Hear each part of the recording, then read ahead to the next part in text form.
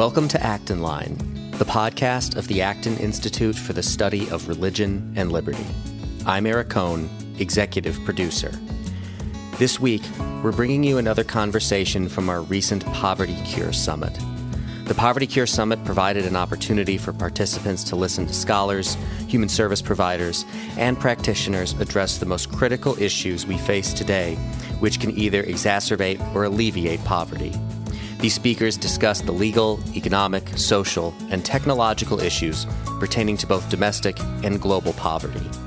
Rooted in foundational principles of anthropology, politics, natural law, and economics, participants had the opportunity to gain a deeper understanding of the root causes of poverty and identify practical means to reduce it and promote human flourishing.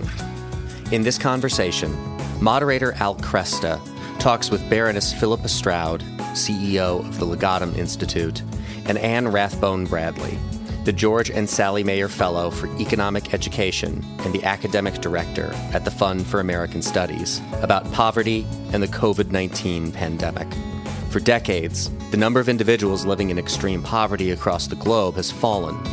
Yet recently, the World Bank reported that COVID-19 could add approximately 100 million people to the ranks of those living in extreme poverty by the end of 2020. The panelists examine how the pandemic has impacted poverty reduction efforts and how the marketplace has responded to the pandemic. You can find additional resources in the show notes for this episode, as well as find previous episodes of Acton Line on our website at acton.org/actonline. And if you like this program, you can help us reach even more listeners by sharing it with a friend and leaving us a 5-star review on Apple Podcasts. We welcome your comments as well. Acton Line is available on Apple Podcasts, Google Play, Spotify, Stitcher, or wherever you listen.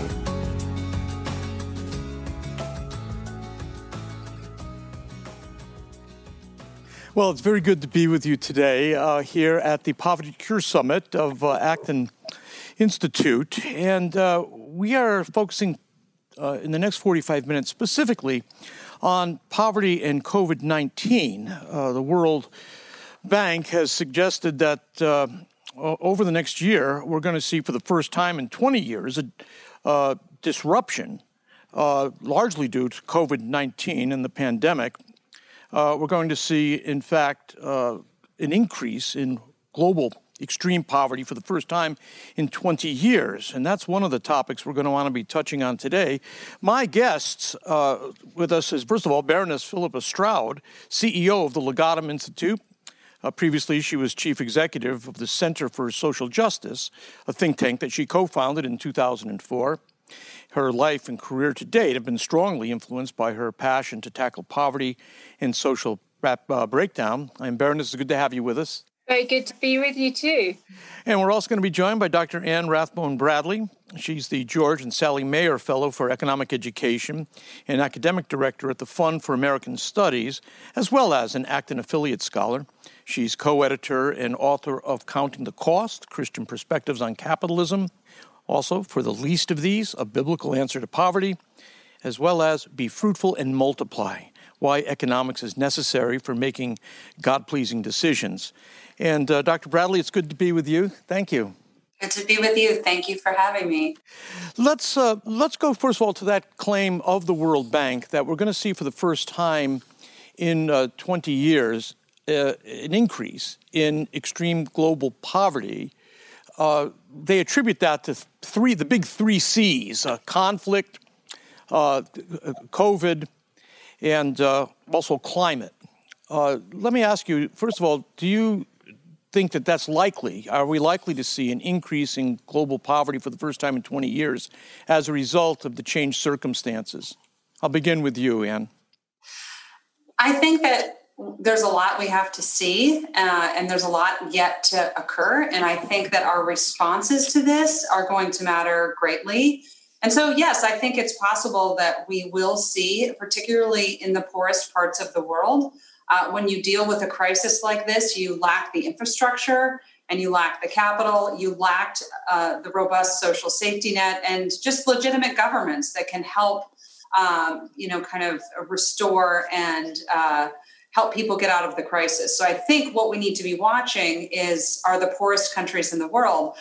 On the other hand, I would also say that, and I'm sure we'll get into more of this later, but, our policy responses in the wealthy countries will have kind of ripple effects in the poorest countries. So lockdowns, closing down businesses, these types of things, if we depress incomes for a sustained period of time, then charitable money will flow at lower rates or maybe not at all, depending on the situation, to the people who need it the most. So I think the policy responses in both types of countries are going to matter greatly. We'll come back to that question about the wealthier nations and the influence they can have on the near future.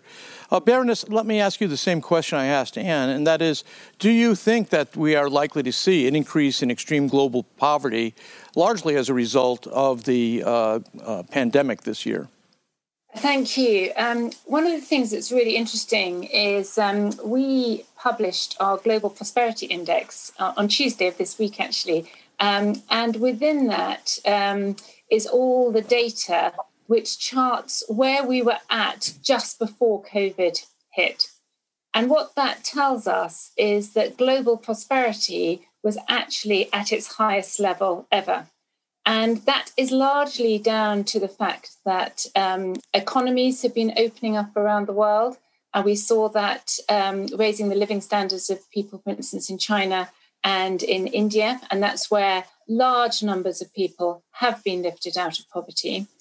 But what we're also seeing just before we went into the COVID pandemic was that issues like governance and personal freedom was just beginning to decline. And that is a worrying trend that has been exacerbated, I think, as we've gone into COVID, as we've seen nations lock down their economies and restrict the freedoms of their people, which will lead to a decline in global prosperity, let alone the economic impacts that can cause. So I suspect that we will be looking at a decline in global prosperity, certainly next year. However, that's within our gift. We can do something about it. As we come out of this, we can open our economies back up again. We can restore freedoms to people. So I think some of this is in our decision making.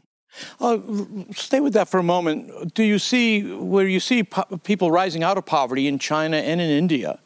Are we seeing that those two countries, which have been coming out of poverty, do we see that they will also be suffering as a result of this pandemic? I mean, China already has fairly limited freedoms by Western standards. Will China and India both be influenced the same way that the Western nations are being influenced by this pandemic? No, most definitely. And when you see that China features, I think it's something like 90th for governance and 159th out of 167 countries for personal freedoms, and then they lock down their freedoms even more after that, then yes, you are going to be restricting the growth and development of prosperity, and that will have an impact. And actually, we were already seeing an emerging trend in just the beginnings of stagnation in the APAC region. So something to definitely be watchful for in our quest for creating the pathways from poverty to prosperity. And let me come back to what you suggested earlier, and that is that the wealthy nations, their behavior in responding to the COVID pandemic will have an influence on the less prosperous nations. Exactly how does that play? What do we do or don't do in the wealthier nations that will influence the less prosperous nations? So there's many aspects of governance and policy that we can think about that are going to have a huge global impact. I think just one that we both talked about already is just the decision to engage in a national lockdown. That does not stay isolated within one country. We live in a global, interdependent economy, and that is a good thing. That makes us all wealthier. That is what has contributed to these poverty numbers over the last 50 years, which, on net have been extremely encouraging and really remarkable, unpredictable, one would say. And so I think shutting down an economy through national mandate, what it does is it makes it very hard for people to do what they were doing before. And the problem with that is, of course, that they still need their incomes. And so we can talk about stimulus packages and all these types of things, which, of course, wealthy economies have more theoretically to play with there. But, for example, in the United States, sending someone a $1,000 or a $1,300 stimulus check is really not going to cut it. And then, of course, we have to address the question of, can we even afford to do that and for how long? So that's one aspect of it. It's just going to depress the wealthy economies, which is going to, in turn, mean less goods and services available to trade abroad and less goods and services to be able to be donated abroad. And so both of those factors of what kind of underdeveloped countries depend on are going to suffer under these types of policies that are just ubiquitous.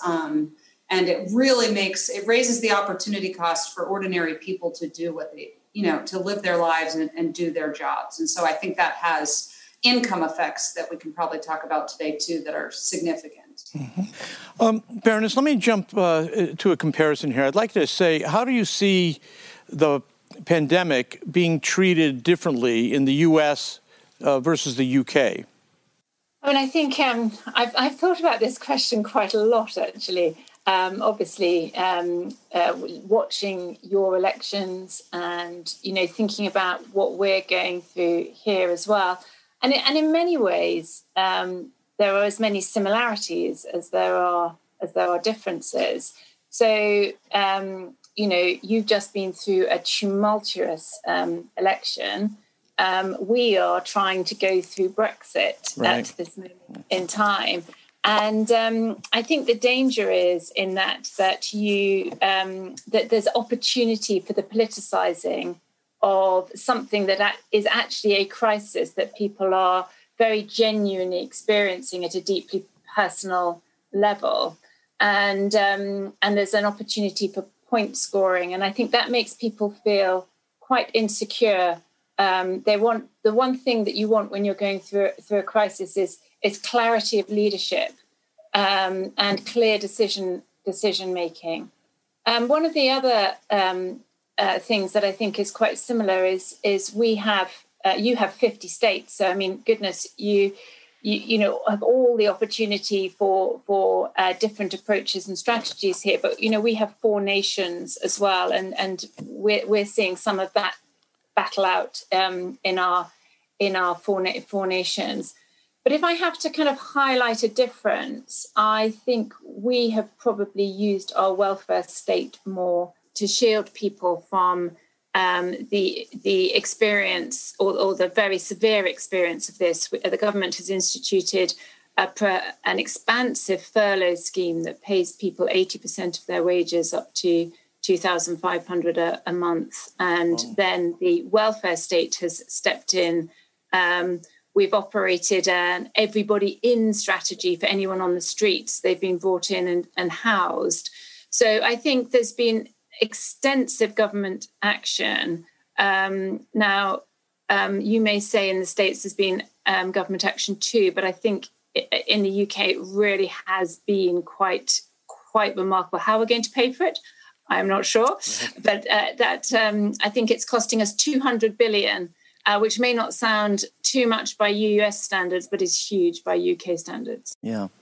And this question of the role of government in solving these problems, this is always a problem, I think, for people of goodwill. Obviously, we don't like to see any greater suffering than is necessary.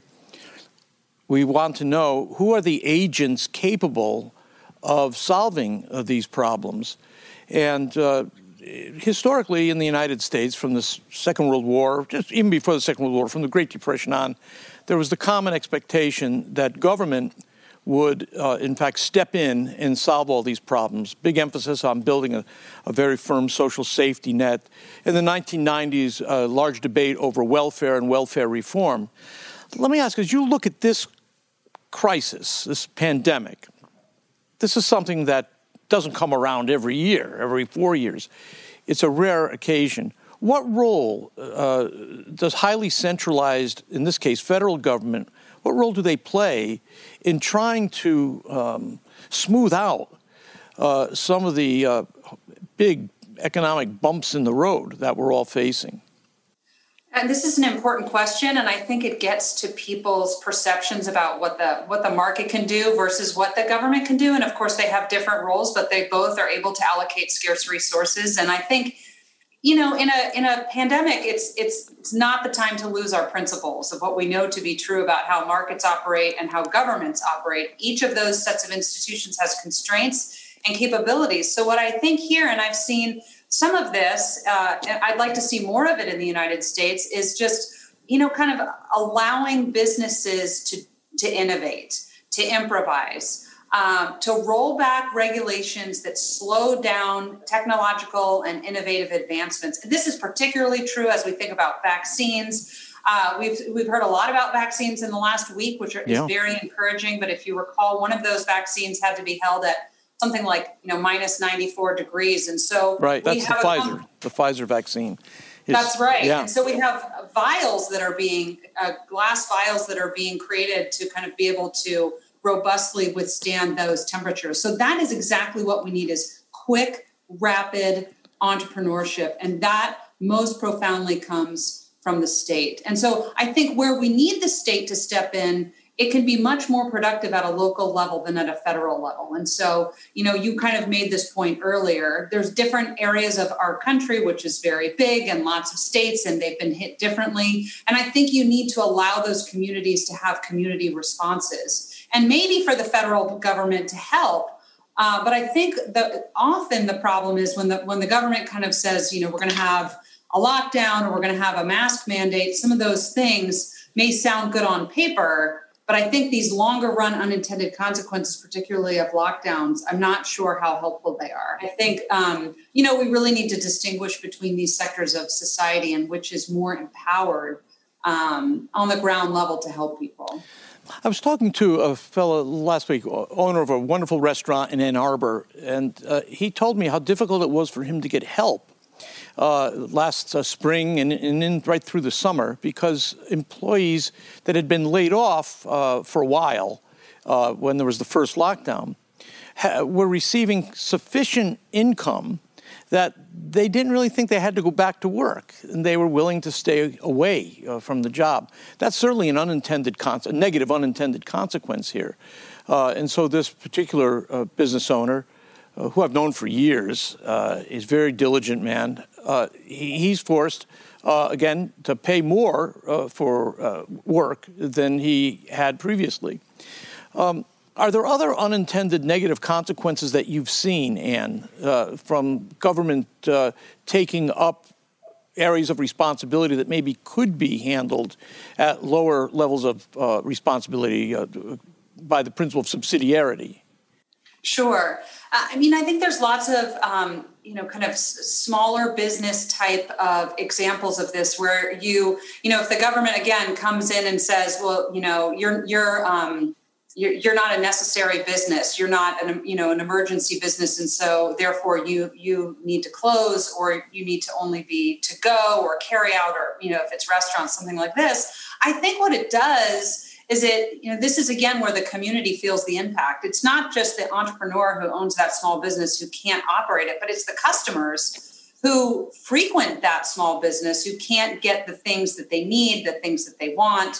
So this kind of causes these economic ripple effects. And so I think if we just get out of the way of that and allow, I think here's the problem. There's two problems that are pretty significant. One is that this is an externalities type of problem, right? So other people's behavior in a pandemic affect you, and it's very difficult to monitor that. So that's one issue. And I think the other issue is that we don't know what's next. We don't know what's in the future. And so I think we need a nimble environment where we can respond in real time. And I think if we allow businesses to do this, then we're able to move forward and find new ways to do things. We're also going to have to engage in social distancing for a very long time. And so that is going to impact the way businesses operate. But I think if we allow them to innovate, we will find, and I think we are finding, that they can do, and they're very willing to do that. Yeah. And so I think the presumption that the government just knows what to tell people to do is incorrect. And I think it's very damaging in the long run with these types of examples. Philippa, let me ask you about, again, Great Britain. You have a tradition, a stronger tradition of the welfare state than here in the United States. There seems to be less resistance to the idea. Do you see negative unintended consequences in England, for instance, from the way the state is responding to this present crisis? So, yes, I do very much. So I think that one of my concerns is that the state is becoming very strong in telling people what they can't do. Actually, it would be much better if the state could say, this is the way to keep yourself safe. Now, you be ingenious and creative about how you structure your daily life, keeping yourself and other people safe. And that way, I'm taking responsibility for myself, but I'm also taking responsibility for my actions towards other people to make sure that they stay safe as well. And you're always going to have, outliers, whether you legislate or whether you ask for people's cooperation. You're always going to have people who won't cooperate with you. But, the British people largely want to do the right thing, and they want to keep themselves safe and they want to keep their families safe. So if you give them the tools with which they can do that and allow them to keep their businesses flourishing and going, many of them will pivot. We saw whiskey distilleries becoming hand sanitizer creators during this time. We saw clothes manufacturers pivoting to PPE. We've seen some really ingenious and wonderful business responses. And actually, that enables people to feel like we're coming together as a nation and we're going through this together. If you say the government's the only vehicle for doing anything constructive during this time, you lock down all the ingenuity of your people who are your frontline army in great respect. So that would be my view. Let's actually harness the energy and creativity of our people and not shut it down. This raises for me the question of what is called the common good. In Catholic social teaching, that's a big concept. I know it has other terms in other settings. But let me stay with you on this to begin with, Philippa. Is the concept of the common good, is that something that is still, does it have currency in popular discussion? So if I say we need to do this for the common good, does that have any meaningful consequences for people in the UK? Yes, it does. I think one of the things that's a problem in the UK is that the conversation that takes place in the Twitter sphere and the conversation that takes place on our news outlets and amongst the kind of metropolitan elites is not the same as the conversation that goes on in our communities across the country. Interesting. The concept of the common good and people doing the right thing by their families and by their communities is alive and kicking in the UK. But it doesn't often get given a voice. It doesn't often get expressed on the pages of our newspapers or on the screens of our televisions. But up and down the country, there have been people making extraordinary decisions. Even our nurses and doctors, have been on the front line sacrificially. Many people have been out there sacrificially during this time, making the nation happen. And that there was a moment during the pandemic, right at the beginning, when everybody felt like we were all in this together, where it felt like the country was coming together. But once we came out of lockdown and once we started implementing different strategies in different areas, and there wasn't like a good evidence base for some of the choices that were being made, all of that fell away. And but in communities, it's still very much there and alive and present. Mm-hmm. Where people actually see one another face to face and interact in the flesh, so to speak. And let me go to you, too, on this. The United States, of course, we've got this great tradition of individualism, the strong, rugged individual, self-sufficient, taking care of oneself. Is the language of the common good still a currency that people use in conversation with any meaning in the United States these days? I would like to echo Philippa's comments. I mean, I think that there's the same phenomenon are going on here. I think if we just turn off Twitter, don't listen to what, Hollywood elites and politicians say, then what you really hear is people who want to do the right thing, people who want to not just care for their community, for their family and be safe. They want to do that, but they also want to help. They want to, how do we help the elderly who are living alone? How do we really think about the mental health toll that, not only that category, but students who are learning in isolation in home while maybe both of their parents are, on other computers working. So I do think there's movements and initiatives. And I think if you were able to pop in to a family dinner conversation, you wouldn't hear, oh my gosh, everybody is evil and nobody takes it seriously but me. I think you would hear the opposite. And I think you see churches really rallying to try to help, especially as we approach the holidays. I'm very encouraged by that. What I worry about a little bit is the media and the way that they kind of characterize how Americans are engaging with one another. And if we maybe just get off our Twitter feeds for a little bit, we'll forget about that. But I think their narrative is quite different. It's become highly politicized. And if you're on the right, then you think it's a hoax. And if you're on the left, then, you take it seriously. And that is absurd. But I think that's kind of the narrative. And I think that creates an environment where people start to potentially distrust one another. That's the worst thing we can do right now. Yep. We really do need to come together. And I think we can. I think that's part of the American foundation and the American spirit. But we have to keep that alive and well by doing it. Yeah. Let me stick with you a little longer on this. The United States has a strong, in its history, has a strong emphasis on biblical religion. Evangelical Protestantism was dominant in the 19th century. And certainly since the Second World War, evangelical Protestants have come together and form a major political force in America these days. But biblical language is not as common. Do you despair of that?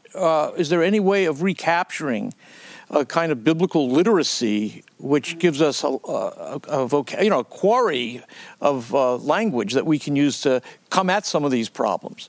I do agree with you that I think in some ways, either Christians are voluntarily retreating from the public square, and they're both also feeling pushed out of the public square.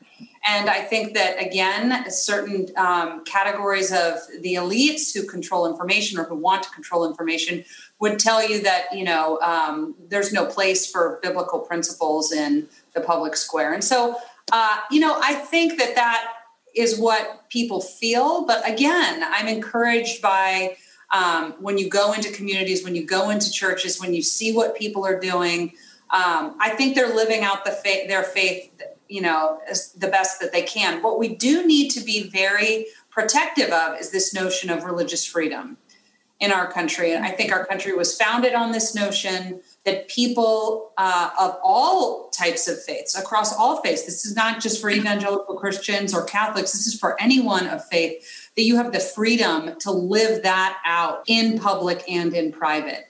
And if that goes away, then I actually think some of the things that are helping us in this pandemic, which is charity, churches, community organizations, that will be on the retreat as well. So I do think we need to be vigilant about this protection of this core idea that has been such a part of our heritage.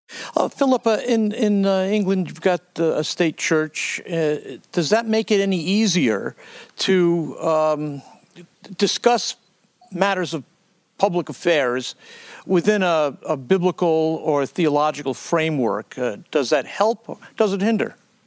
I think that's a very, very good question. I think in many ways, having a state church is a good thing. But it also, I think, almost feels like part of the backdrop to the country. But actually, for these principles to be alive and relevant, they need to be woven through the fabric of our conversations.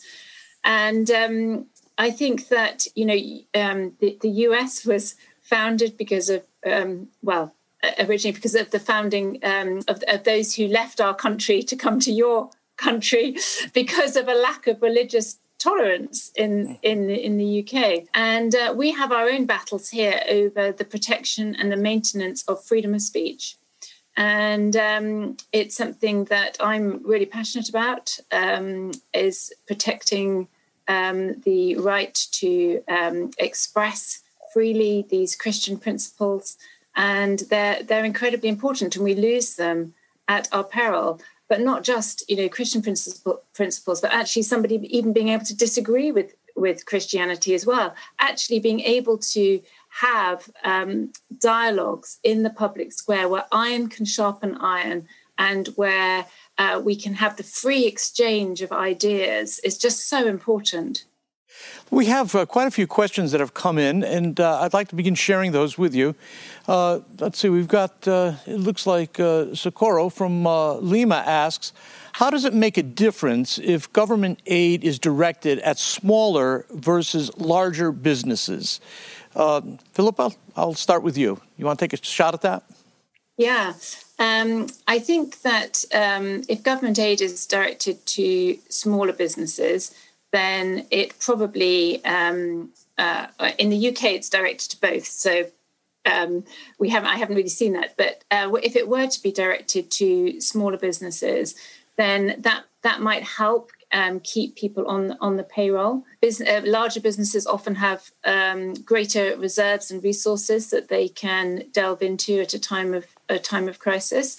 But there's also an element of how quickly the marketplace can adapt and flex. And if you overprotect businesses at a time like this, then you stop that process from happening. One of the things that we're watchful of is that a number of the jobs that are going at this time would actually, sadly, go at a time of the introduction of AI and increased technology. And actually, this can also be a time where some of those people are allowed to transition into other jobs and to upskill and to find new jobs that are more relevant for them. So there are some strengths and weaknesses to that one. And any comment on the relative strengths and weaknesses of government assistance to smaller versus larger business? I would say that, you want to be very careful about the precedent you set when policymakers make these types of decisions.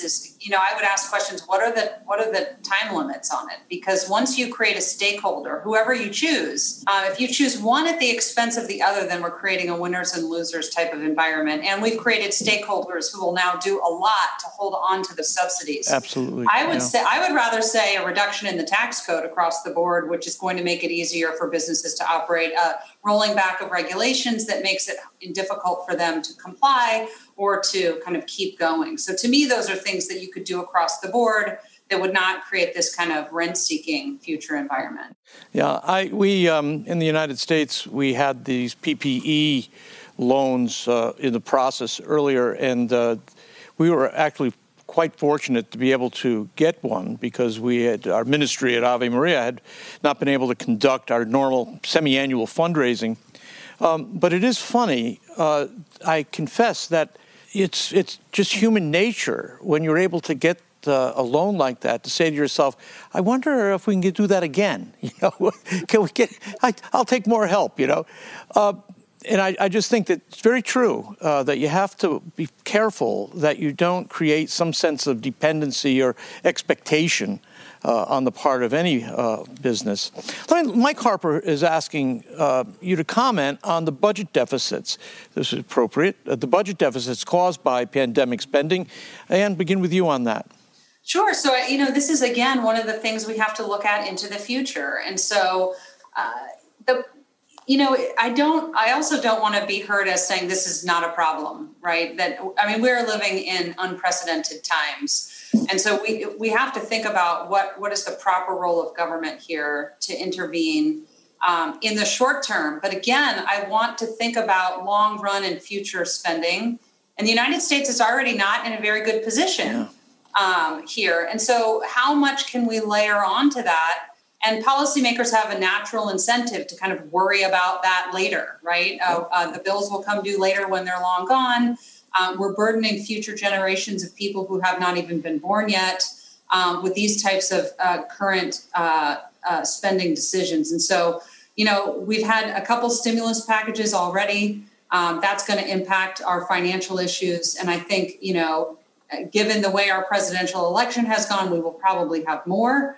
As we head into the winter and the cases are going up and the hospitals are getting full again. So, I think that we need to, again, be very careful about what are the time constraints on some of the emergency spending we might agree that we need right now, but how do we really truly make it emergency so that these deficits, don't plague us forever? Yeah.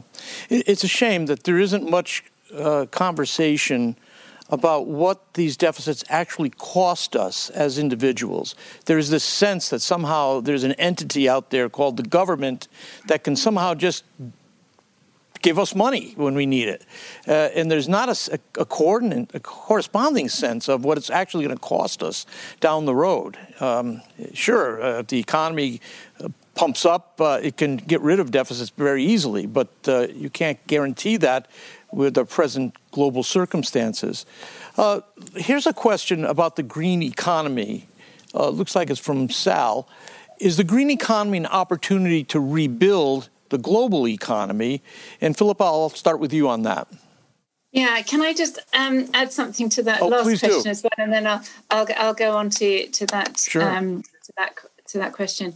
I think one of the things that concerns us at the Legatum Institute is that only one side of the equation is being looked at.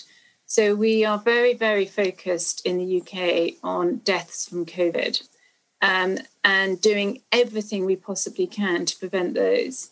But on the other side of the equation, we're not focused at all on increased deaths from cancer or increased deaths from cardio, or even the number of people who normally die from flu or pneumonia every year. It's like we're not doing these calculations. You then add into that the educational deficit to our children. And in the UK, we're looking at another 10 million kind of mental health incidents coming through. And then the economy on top of that, and the lost jobs and the lost livelihood. We're not having this two-way conversation as to the issues on either side of the equation, and I think we really, really need to.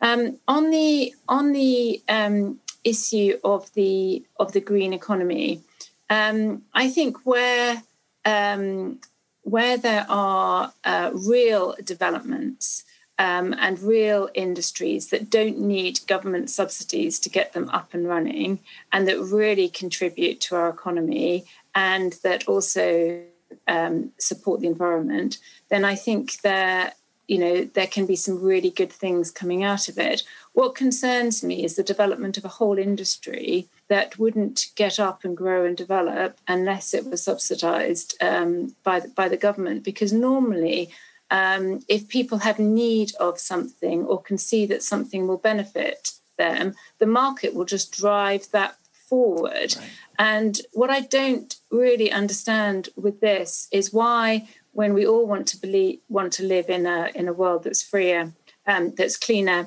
greener, why it's needing so much government subsidy to get us to move to that place, if it really is what we're wanting to do, what we value, which we say we do. So I think that I have some real concerns over what really produces wealth and well-being for a nation. Anne, your comments on the green economy. I couldn't agree more. that raises real questions, right? If this is, an innovative sector of the economy, then you would expect to see a lot of growth there. And so I think the problem, and I agree with Philippa, we want a greener economy. We need to think about economizing on energy. That's important. I think it's a stewardship issue. So that's where we need innovation and market forces the most. So I actually think what we need to think about there is how do we get kind of government out of the subsidy business as it pertains to that. But, to the broader question, I don't think we can say, well, the economy is hurting. We're in a pandemic. So let's use the green, kind of economy to try to double down and invest in that to get us out of it.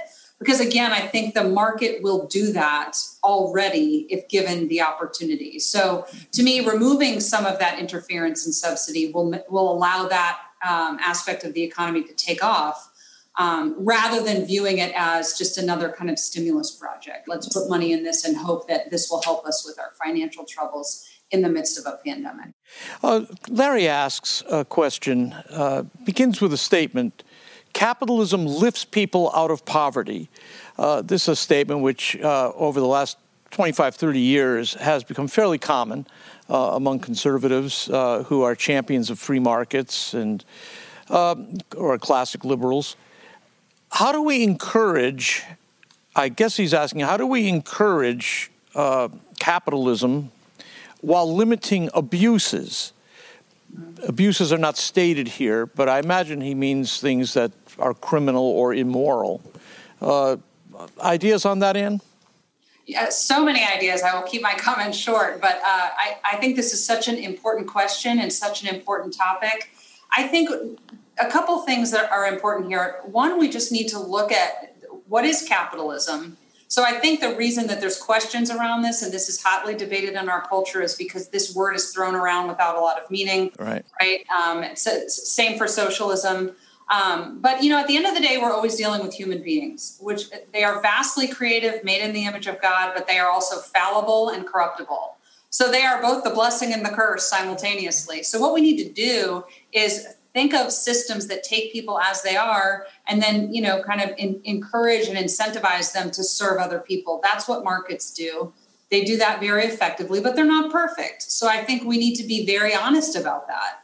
How do we kind of mitigate abuses? I actually think it's by letting the market do its thing. We need to not bail out people who fail because we think that, the business is too big. So we saw this in the financial crisis, too big to fail. Right. We're talking about breaking up big tech because we think it's too big. And so I think, again, these are presumptions that the government knows what size a business should be and that we can't let big ones fail. And I think, again, that disrupts what the market would do. I think when businesses make bad decisions, they should fail and they should be held accountable to that. And then they should find new things to do. And I think that is what mitigates the abuses the best. Philippa, to you on this. Capitalism has lifted so many out of poverty. It also comes under strong critique. How can we, again, encourage free markets to lift people out of poverty but avoid any of the criminal or immoral elements that might come with freedom? I think absolutely. I mean, going back to my kind of opening remarks about, what's happened in India and China and the billions of people who've been lifted out of poverty, that was not done through a welfare program. That was done through free trade and capitalism. And I think we forget this at our peril, really. But we also need to remember that a market is just a market. It's just neutral. And that actually it is inhabited and populated by people. And it's the character of those people who are building those businesses and running those businesses that matters. And we haven't really had a nationwide conversation around character and around what it means to be someone of character. It's really interesting. One of the books that's had huge kind of impact in the UK was David Brooks's A Road to Character book, looking at the difference between the CV character traits and the eulogy kind of character traits. What do we want to be remembered for? And actually, how can we bring those eulogy character traits of kindness, generosity, sacrifice, service into our business life as well? Because that's actually what we value at the end of the day. And if our businesses were run by the sort of people of character, that would go a long way to restoring the morality of capitalism. Oh, several calls come in asking about churches in the pandemic and what you think about the restrictions that have been put on public worship as a result of the pandemic. I don't know what you have in Great Britain, but here in the United States, there's been lots of complaints because churches are considered non-essential services. Philippa? Yeah, so we are restricted. We have pivoted our church to being online, as I'm sure hundreds of thousands of churches across the US have done as well. We had about a 6-week period in the middle there, or 2-month period, where we were able to meet again, but we weren't allowed to sing. And I think what causes frustration here is the lack of science behind some of these things. Actually, I don't believe there is any scientific evidence for... We've only got about 15 seconds left, and I want to make sure that Anne has a chance to weigh in just a little bit on this. Anne, but I think there will be civil disobedience if the churches aren't opened again soon. I think so. Anne, go ahead. I agree. This is a concern to me. I think that, again, churches do not want their parishioners to get sick, and we need to allow them to innovate. I think this is a huge hit and blow to religious freedom, and it's already being seen in the courts. Well, and that's a good thing. We got to fight that. But I think this is a real problem because I think we can do it safely, and people want to be safe. So let's let them figure it out. Let me thank you, Dr. Anne Rathbone Bradley, Baroness Philippa Stroud, for being with us today. And let me thank all of you who participated in this Acton Institute Poverty Cure Summit, focusing especially on the pandemic in poverty. I'm Al Cresta. As always, thank you so much for listening today. Our team loves putting this show together for you every week, and it's so encouraging to hear from our listeners. Feedback is incredibly important to us because it lets us know what you like to hear more of, including the kinds of topics you're interested in most. If you have comments, feedback, or ideas for a show topic or interesting guest, you can reach our team at actonline@acton.org.